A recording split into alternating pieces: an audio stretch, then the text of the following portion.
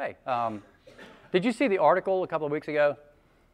I think it was a little opinion piece in the New York Times. You know, I don't really read those very much, but that's kind of the news source that we have online.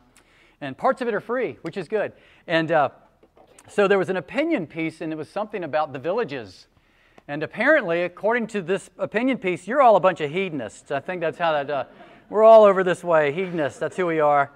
And I kind of see those and giggle a little bit when I see it because I think, yeah, those are the ones that sell a good bit. And what I find is people generally see what they're looking for. And, you know, if you come to the villages and you're looking for a particular kind of lifestyle and things, you're going to find that. You know, you're going to find it in a square on any night of the week, those kinds of things. And I was when I read that, I thought this is so appropriate as we study the parables. Because Jesus talked about people seeing the parables and basically seeing what they want to see, seeing what they expect to see. He says people will be reading the parables and reading these stories, and they'll be seeing but never perceiving. Right? They can read it, they can tell it's about something, but they're not sure what it is. And I think this particular parable is one of those. We potentially see one thing when the intent is something else. And so as we read through this, pay attention to what your mind is doing, what your heart is doing, and then we're going to talk about what this passage is teaching a little bit more in depth. Sound good? Okay, good. Well, if you're willing and able in honor of God and His Word, let me invite you to stand as we read Matthew chapter 25, starting in verse 14. For it, and now it in this refers to the kingdom of heaven, which is referenced in chapter 25, verse 1, says, For it will be like a man going on a journey, who called his servants and entrusted to them his property. To one he gave 5 talents, to another 2, to another 1, and to each according to his ability. Then he went away. He who had received the 5 talents went at once and traded with them, and he made 5 talents more. So also he who had the 2 talents made 2 talents more. But he who had received the 1 talent went and dug in the ground and hid his master's money. Now after a long time, the master of those servants came and settled accounts with them. And he who had received the 5 talents came forward, bringing 5 talents more, saying, Master, you delivered to me 5 talents. Here, I've made 5 talents more. His master said to him, Well done, good and faithful servant. You have been faithful over a little. I will set you over much. Enter into the joy of your master. And he also, who had the 2 talents, came forward, saying, Master, you delivered to me 2 talents. Here, I have made 2 talents more. His master said to him, Well done, good and faithful servant. You have been faithful over a little. I will set you over much. Enter into the joy of your master. He also, who had received the 1 talent, came forward, saying, Master, I knew you to be a hard man, reaping where you did not sow and gathering where you scattered no seed. So I was afraid. And I went and hid your talent in the ground. Here, you have what is yours. But his master answered him, You wicked and slothful servant, you knew that I reap where I have not sown and gather where I scattered no seed. Then you ought to have invested my money with the bankers, and at my coming I should have received what was my own with interest. So take the talent from him and give it to him who has 10 talents. For to everyone who has will more be given, and he will have an abundance. But from the one who has not, even what he has will be taken away. And cast the worthless servant into the outer darkness. In that place there will be weeping and gnashing of teeth. I misread Matthew 25, 14 to 30 for most of my life, probably, and I think many of us have. It's because we bring a set of assumptions with us to a passage, to the Bible, and we tend to see what we expect to see as we're doing it. And so I read this passage for years as if it was telling us to try harder and do better with a better attitude. And that's what I really thought this passage was about. And because many of us think that's really what religion is all about. What we do for God, the rules or the activities. God is a hard man. And that whole idea bothers us. And the idea of a God who gives rules bothers us. And so when we read this passage, there are parts of it that are troubling and they bother us. And part of it is that it feels restrictive But part of it is that we identify more with the third servant in this. Is we look at God and we say, He is a hard man, and nothing we do ever pleases Him. So I'm just going to bury my little talent in the ground right here, lest I, really botch things up and have to say I lost it all, or whatever it happens to be. And, I was thinking about this passage and how we read it that way, and I was reminded that Martin Luther sort of read the Bible that same way. So if you're familiar with Martin Luther, he's a big figure in the Protestant Reformation. He had been a monk in the Catholic Church.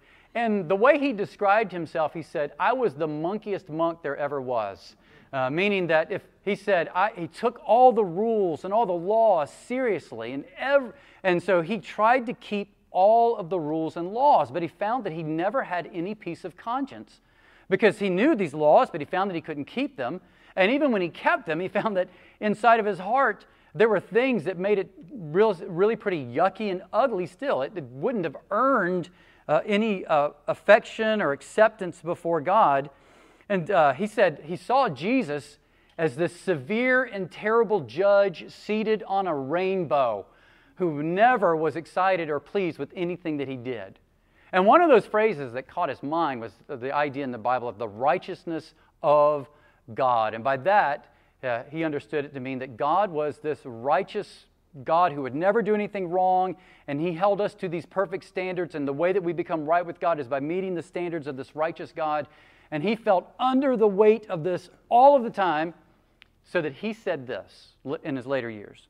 He said, not only did I not love, but I actually hated the righteous God who punished sinners. Now, that was before Luther's realization that in the Bible, righteousness, when it talks about the righteousness of God or righteousness from God, it's not talking about a righteousness that we bring before God whereby He will accept us. So our righteousness, we bring before a righteous God, and He says, you're righteous enough, you can enter in. No. He began to understand that what the Bible was teaching is that God gives us the righteousness we need. He gives it to us. So in Romans chapter 1, verse 17, he used to read it one way, as if it's saying we have to please this righteous God, but then he began to understand, no, it's saying that God gives us the righteousness. This is in Romans chapter 1, verse 17. In the gospel of Jesus, a righteousness from God is revealed, a righteousness that is by faith. So we believe Him. We believe what He says. He cleared our sin debt and gave us a righteous fortune. That's what Jesus did on the cross, as He died for our sins. We know that He paid for our sins because He didn't deserve to die, but He died because of our sins. But He also lived a perfect life with no flaws whatsoever. I was reading in Psalm 26 this morning, just kind of getting myself ready for this, and I was struck because Psalm 26 was written by David, but when you read it, you recognize, this can't be David. David did all sorts of horrible things, but yes, this man is claiming perfect righteousness and a perfect attitude before God. Who's it talking about? Jesus. And so this is the story of the Bible. It's the story of Jesus. So I want to suggest to you that we misread the passage at hand as if it's about works, kind of the same way that Luther read the Bible, as if it's about what we do. It's about our works. And when in fact, this passage actually speaks against that very religious view that says we have to appease God with our works. That's not what this parable is about. It's actually about something more beautiful, truly knowing God and living joyfully in His kingdom. A person with faith delights to participate in the kingdom of God, to do for God, and to gain within the kingdom, not because we want to get a reward or because we have to appease, but because He's already pleased with us through Jesus. He's already satisfied with us in Jesus. And so let me show you what I mean here. There are 4 people in the parable. There's one master and there's 3 servants. The master represents Jesus.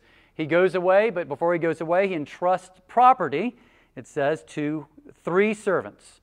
It calls them, in some, talents. And some of your translations may say bag of gold. A talent throws us off a little bit. When it says talent, it's not talking about our talents, our gifts, our abilities, our opportunities. It's really talking about, in that day and era, there was a thing called a talenton. It was a unit of measurement of weight by which you would measure gold. right? So this is actually a pretty substantial measurement of gold, but it's saying he gave them gold, so don't read your talents. It's a weight of money. It's symbolic. And what it's symbolic of is the treasures of the gospel. It's the treasures of the gospel and the resources of the kingdom of God that God entrusts to us and brings us into when we become his people. So 2 servants worked, and they were rewarded. The 3rd servant didn't work at all and was punished. But it's not about what they did. It's about why they did what they did. And the interpretation is found in the comments of the master. So to the first 2, it's almost identical when you read through. The only thing that's different are the 2 numbers. So to both servants, the master says, "Well done, good and faithful servant." Well done, good and faithful servant. But to the 3rd man, the master says, "You wicked servant." Now, I am a student of movies and cartoons, and watched a lot of Bugs Bunny growing up.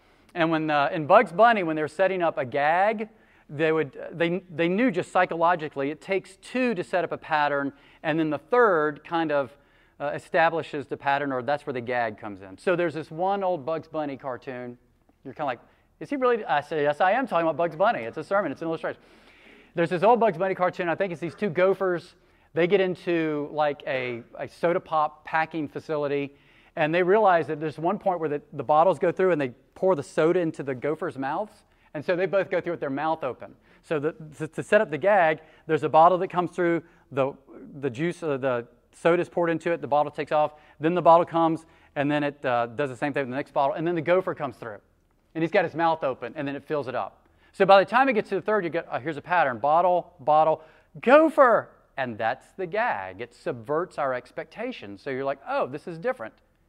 This is a little bit what Jesus is doing here, because he gives us 2 examples, and then on the 3rd, he subverts our expectations so that we will look and say, whoa, what just happened?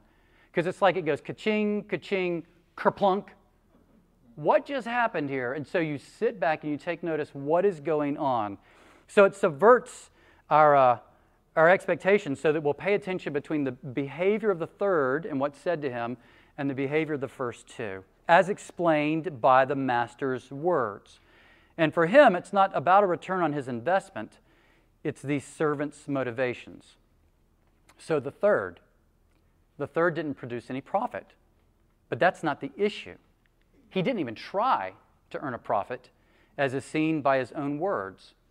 The master terrifies him. He could be a severe judge sitting on a rainbow. Look at what he says. I mean, just look at this is basically what he says. "I would have done something with the money if only I didn't know that you were such a ruthless, demanding, overreaching, cruel, unethical jerk." That's basically what he says to the master. It's like, you take what's not yours, you extend yourself, you overreach. So what's this about? It's about why they did what they did. This is about faith and unbelief. So faith is a positive disposition towards God based on a true understanding of God. It's a positive disposition towards God based on a true understanding of God. This is the first 2. They had an understanding of who he truly was. And then unbelief, as it's being described here, is a negative disposition towards God, leading us to misrepresent God to ourselves and to others. It's the only way we can self-justify our rejection of what God calls us to do. And it becomes, for this guy, a self-fulfilling prophecy. Because at the first, he's terrified of God, or the master, he says, I don't want anything to do with him. I'm terrified. I don't know anything to do but put this into the ground because he's such a tyrant. And then it becomes a self-fulfilling prophecy, because when the master comes back, he says, this is who you are. You're a tyrant. And so when he's called on the carpet, the master doesn't say, oh, I'm so sorry. Do I come across that way? Because he knows it's not with him. It's a problem in the heart of the servant. And it's a self-fulfilling prophecy. Now, what had the master done to make the servant think this? Nothing, as far as we know. As far as we know, what he said is simply not true. And the master calls him out on it. So in the passage, when we read through the passage, aside from what the third servant says, we only see an overly generous man. We see the master rewarding, not demanding. We see him entrusting, not threatening. We see him giving opportunity, not seizing contemptuously. We see him praising others. We see him celebrating others. We see him exerting a knowledge of his servant's ability and meeting them right where they are. He invites them to share in his happiness. And in that culture, masters never did that. They just did their work. And when they finished their work, you gave them the next chore. But in that culture and no culture, do you do that with your slaves, with your servants? Instead, when he got home, he wouldn't say, hey, show me, that's great, I celebrate. He would say, fix me dinner. Do that for me. And this master here has a completely different demeanor. But the servant can't see it. He refuses to see it. And that highlights the difference between these two, between these three men. The first two and then the third. It's really belief and unbelief. It's not about pleasing the hard man, which is the way I read it for years. We've got to please the hard man. We've got to do all the stuff. But it's really about this servant being wrong about who he is. And so the first two represent faith, the positive disposition. Biblical faith is a deep personal devotion to someone or something outside of yourself upon which you base your life. That's what it is. And that's what he's talking about. This faith shapes the whole of life. So that's the introduction. Let's talk about the passage a little bit more and talk about some things here. First point is faith in Christ leads to the blessings of Christ. Right? Look at the commendation the master gives the first two men. He doesn't say, now I have more money. That's not what he celebrates. What he celebrates is the faith of these two men. Well done, good and faithful servant. It's about their faith. They're faithful servants, and they have been faithful. So he rewards their faith, and then he brings them more fully in. So in that faith, they're connected to him. It's about they're faithful to him. They trust him. There's a deep affection for him. There's a deep devotion. And they wanted what he wanted. His purposes were their purposes. They loved this particular man, this master. So understand, they're not faithful so that he will be attached to them. They're faithful because they are attached to him because he's already attached to them. They serve him because they know what he's really like. And this is a great picture of the gospel because when it comes to Jesus, our works don't make God more willing to forgive us. God's forgiveness precedes that, and it makes us willing to do work. It changes us. It changes our demeanor, who we are before him. And it's not simply that we do things because we want to be forgiven. Faith is not connected just to forgiveness, so I don't have to go into judgment. Faith is connected to the person who does the pardoning. I want him. He's the type that pardons. I want that person. So Charles Spurgeon said this, it's not pardon so much that makes the Christian's heart rejoice, but Christ the pardoner. It's not the pardon that captivates as much as the person who grants that. And so these people in this, they weren't expecting further reward. It was just enough for them to be in the master's house. We're with him. They're attached up front, and then the reward comes afterwards. And so what we see in this and what Jesus is teaching us is it's not about the reward. It's about the master first and foremost. That's what Christian faith is. Not about being forgiven. It's about knowing Jesus. Jonathan Edwards is this big figure in American Christian history. And Edwards was the third president of Princeton University. He studied at Yale. He is known as one of the greatest American scholars. But he was also a pastor, and many people came to faith under his preaching. And he talks about this extraordinary experience he had of being in the presence of Christ. Really, probably nothing visual or physical taking place, but just in the depths of his soul having a sense of the greatness of Jesus. And so he wrote about this. This is what he said. He said, once as I rode out to the woods for my health, in 1737, having alighted from my horse, who says alighted? I lighted. Having alighted from my horse in a retired place, as my manner commonly has been, to walk in divine contemplation and prayer, I had a view that for me was extraordinary. I saw the glory of the Son of God as mediator between God and man, and his wonderful, great, full, pure and sweet grace and love, and meek and gentle condescension. This grace that appeared so calm and sweet appeared also great above the heavens. The person of Christ appeared ineffably, that means you can't explain it because it's so great, appeared ineffably excellent, with an excellency great enough to swallow up all thought and conception, which continued, as near as I can judge, about an hour. This kept me the greater part of the time in a flood of tears and weeping aloud. I felt an ardency of soul to be what I know not otherwise how to express, emptied and annihilated. I wanted to lie in the dust and to be full of Christ alone, to love Him with a holy and pure love, to trust in Him, to live upon Him, to serve and follow Him, and to be perfectly sanctified and made pure with a divine and heavenly purity. So he's saying, I saw Him, and that transformed me. I wanted Him more than anything else, and what I wanted to do with my life was to serve Him completely. So faith is a positive disposition based on a true understanding of God that shapes every decision a person makes and everything a person does. We see Him and are captivated by Jesus. F.F. Bruce, who's a noted writer about Christian theology, said, "Where love is the compelling power, there is no sense of strain or conflict or bondage in doing what is right. The man or woman who is compelled by Jesus' love and empowered by His Spirit does the will of God from the heart.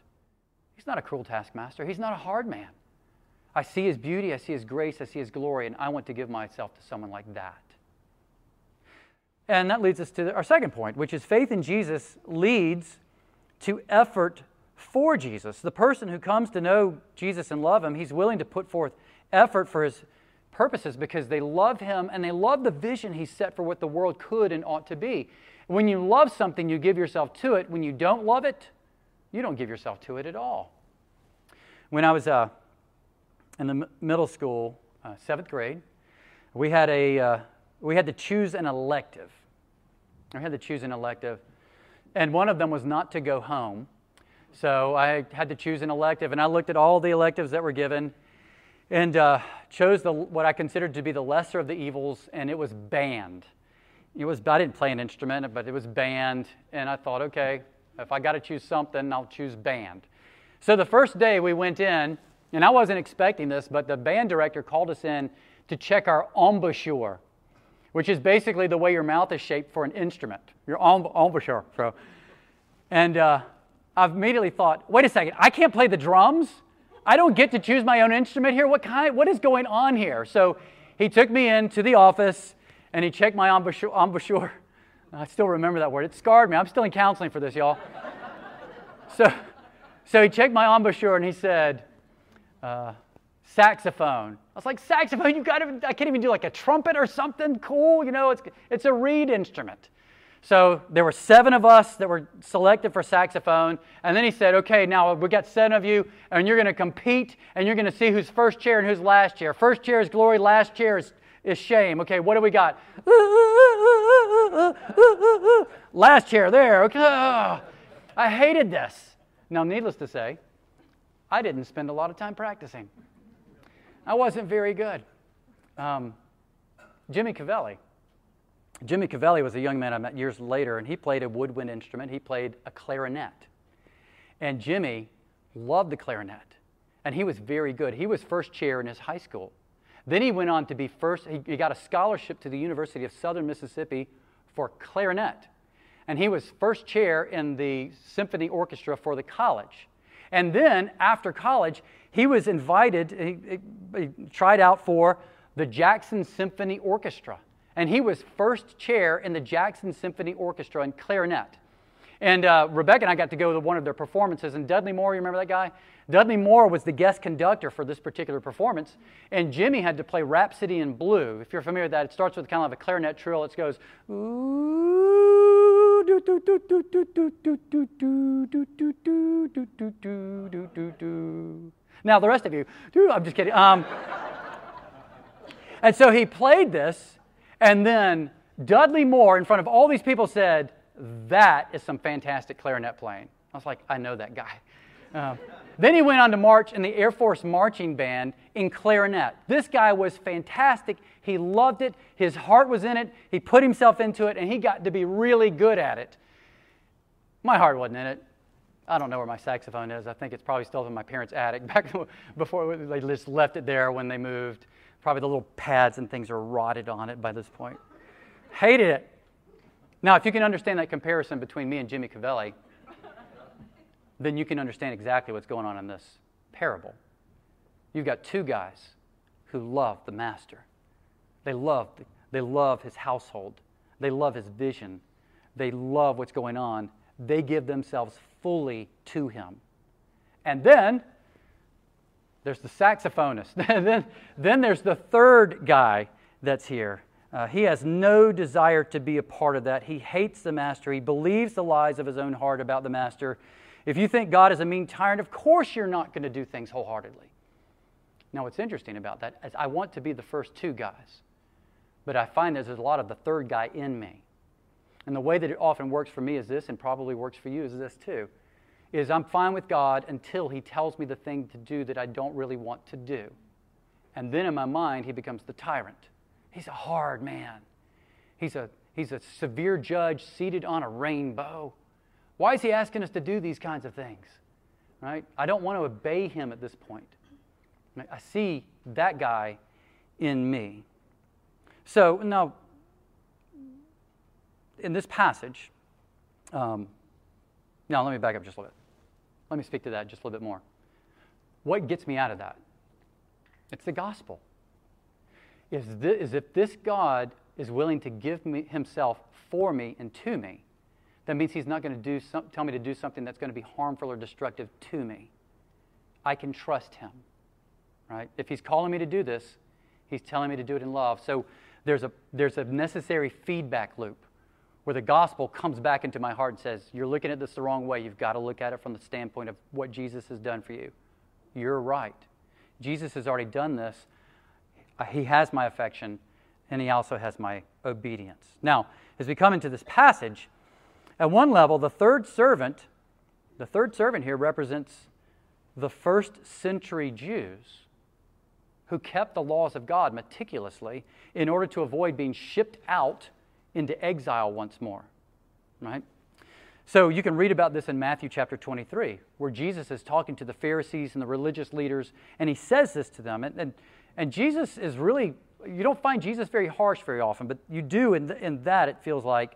But He actually says this to them. He says to the Jewish leaders, you neither enter the kingdom of heaven yourself, nor allow those who would enter to go in.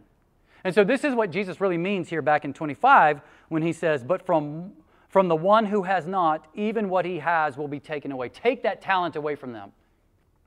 In some ways, the temple in Jerusalem was like a talent.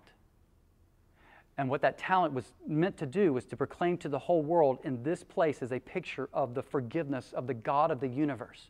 You can come in here, put your hands on a substitute, and your sins will be taken away, and that substitute will die in your place. It was prefiguring the coming of Christ. It was a treasure of the kingdom. It was a resource of the gospel.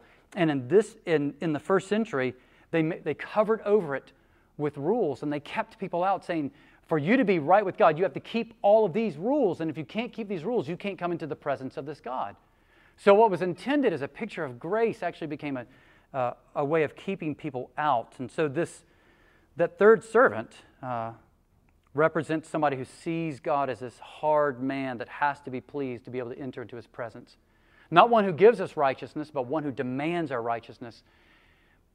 But in some ways, it pictures here something like Martin Luther, who hated God because he couldn't please Him, could never please Him. And I think we feel that. A lot of us experience that. What do I need to do to please this God? What are the works I have to do to please this God? Tell me. Several years ago, when I was on campus doing college ministry, there was a young man who came onto campus. He was not a student there. And I'm just ruining your microphone here, sorry. It's just like Insecure. You have to move something while you're thinking about changing your points. So there's this young man on campus. I was meeting with a student. We were walking across campus, and there was this guy standing in a box yelling scripture passages and things to people. And at one point, I looked, and there's nobody standing around him, and he's still yelling. And I was thinking, this is curious. I've not ever seen this before. I want to know what this guy's motivation is. So the student and I walked over, and we just kind of stood there for a little bit, and I was waiting for him to kind of pause and notice that we were there, but he never did it. He never stopped and said, hey, can I talk to you guys? And so I interrupted him. And he kind of glared at me and said, would you let me finish? I said, okay. And so the student and I went over and sat on a wall for a little bit. We talked about what was going on and our perception of it. And then afterwards, he got through. It was about 20 minutes later, he came and said, okay, I'll talk with you. And so I just asked him about, do people respond to this very well? And his response was, I'm doing it because God tells me to do it. So what was he doing? He wasn't really interacting with people, loving people. He was checking something off a box. It doesn't matter what impact I'm having. It matters if I'm checking this off my box before the hard man upstairs. I've got to do this. I talk to people who are afraid to pray because they're afraid that they're going to say something wrong. They're going to say something wrong to God, and then God's going to be angry with them. Listen, he's tender. He's not the hard man of this passage. You don't have to bury that. You can come freely before him and just talk to him the way you would talk to a friend, the way that you would talk to other people. You're going to grow in your knowledge and understanding of him. But you can talk to him and pray to him and have a conversation with him. And he listens. And he's not saying, well, that's not what that word means. He's not doing that with you. He's patient and he's kind with you. You can pray. I had a guy wanted to meet with me about our church plant. And he was looking here. And at one point in the conversation, he said, it's nobody in this room, in case you're wondering. Okay, it's nobody in here. At one point in the conversation, he said, I don't envy you with your job. He said, you as a pastor are under a terrifying burden. I said, what do you mean? He said, well, if you misspeak, that God's going to judge you severely. And in my mind, I was like, oh no. But then I was like, no, that's not, I think he's off base in what he's saying. So I said, well, what do you think he's going to do to me? And he's going to judge you. It's like, okay. But as I thought about it, I thought, that guy's got the wrong view of God. And so what I said to him was, this is not a terrifying burden. It's a privilege. I get to handle holy things and hold them forth to other people to hear about this great and good God. It's not a terrifying burden. It's a beautiful thing he's called me to do, and I love it. But when we have that attitude that's a terrifying burden, only the pastor can pray, only the pastor can do these things, it's terrifying. Don't any of the rest of you try this at home because you're going to die. It makes us afraid to share our faith with other people. I'm terrified. What would God say to me? What if I mess this up? What if this person never believes in Jesus? It's like, well, that wasn't up to you. He's just asking you to be faithful, to talk about what you believe, to talk about this God who's loved you so well, to talk about the kindly master. Jesus says at one point, he says, come to me, all you who are weary and heavy laden. Take my yoke upon you and learn from me, for my yoke is easy and my burden is light, because I am gentle and I'm humble in heart. There's no God in heaven unlike Jesus on earth. If that's what Jesus is like, Jesus said, I do only what I see my Father doing. This is what the Father is like. And this is what J.I. Packer says. He says, there's a difference between knowing God and knowing about God. When you truly know God, you have energy to serve Him, boldness to share Him, and contentment in Him. And in Jesus, we find God to be different than the hard man, the judge on the rainbow that we think He is. We have a God who is willing to live and die with us and for us. A God who loves us enough to give Himself for us, that He might also give Himself to us. People were drawn to Jesus. They were drawn to the God-man. They were pressing in upon Him because people who never thought they had a shot at God, at holiness, at heaven, at acceptance or forgiveness or anything else, found it and still find that in Jesus. Right? I don't bring my righteousness. I have none. But Jesus gives me all the righteousness that I need to come into the presence of my Heavenly Father. So we find in Jesus our joy, our delight, and we find in Him fullness. Right? Last thing. Verse 29, he says, for to everyone who has will more be given, and he will have an abundance. They weren't expecting, this is an unexpected abundance. They didn't know this was coming, that the master was going to do all this. But what the master basically does is when he says, come and share your master's happiness, he's not saying, I'm in a pretty good mood, let's celebrate. That's not what he's saying. He's inviting them into the goodness of his household, into the wealth of his house. And he's inviting them into the inner circle. They're no longer just servants. He's going to put them in charge of much. They're going to be at a different table with him. They're being brought in more deeply into relationship with him. A man with a proper understanding wants more of God. He pursues God. He wants his life to revolve around God. And that's exactly what he's giving these men is, I'm drawing you closer in. You're going to have more of this relationship. And there's a little bit of a forward-facing aspect to this too, this is not today, it's in the future that this is coming. Because it happens when the master comes back. But in the meantime, there are benefits. One is this: there's a benefit in life because of perspective. Knowing who the master is and knowing that he's coming back gives us perspective on the world. I gave a eulogy at a funeral on Friday for my uncle. And it's a fascinating thing to talk about death as a Christian in a culture that often doesn't want to talk about death, because to them it's the end. But for a Christian, death is not the end. It's not ultimate. It's not defining. The gospel is defining. So we know that we go on. We'll see each other again. And so in that way, the gospel, Jesus in our lives, the kingdom, the resources we've been given enable us to have joy even in a day of sadness. Or when you go out on a day like today, and maybe it's going to warm up, it's going to be a beautiful day, and you say, this is a beautiful day. The gospel enables you to see this as more than just a beautiful day. There's a meaning to it underneath the surface, right? I love cake. You probably love cake, right? But there's something, and you just love cake because it's cake. But when it's a birthday cake that somebody has made for you, that gives it an extra special meaning to you. There's love attached to it. As a Christian, we look at a day like this and go, God's involved in this. This is beautiful. He's not left us alone. There's a meaning and purpose and significance to the world that extends just beyond my physical senses. Second, the thing we experience in this life is growth as a Christian. Again, Charles Spurgeon, I love quoting him, but this is a great quote from him about the impact Jesus makes on our lives. He says, Jesus has begun to save me from my inbred sins. I trust Him to drive them all out. I trust Him to curb my temper, to subdue my will, to enlighten my understanding, to keep my passions in check, to comfort my despondency, to help my weakness, to illuminate my darkness. I trust Him to dwell in me as my life, to reign in me as my King, to sanctify me holy, spirit, soul, and body, and then to take me up to dwell with the saints in light forever. So benefits now, but when He comes, the ultimate benefit later, when He renews all things. And if He hints at this when He talks about the end, and whoever has more will be given, he'll have an abundance. Ephesians 2 says that when God in the coming ages will show us the immeasurable riches of His grace.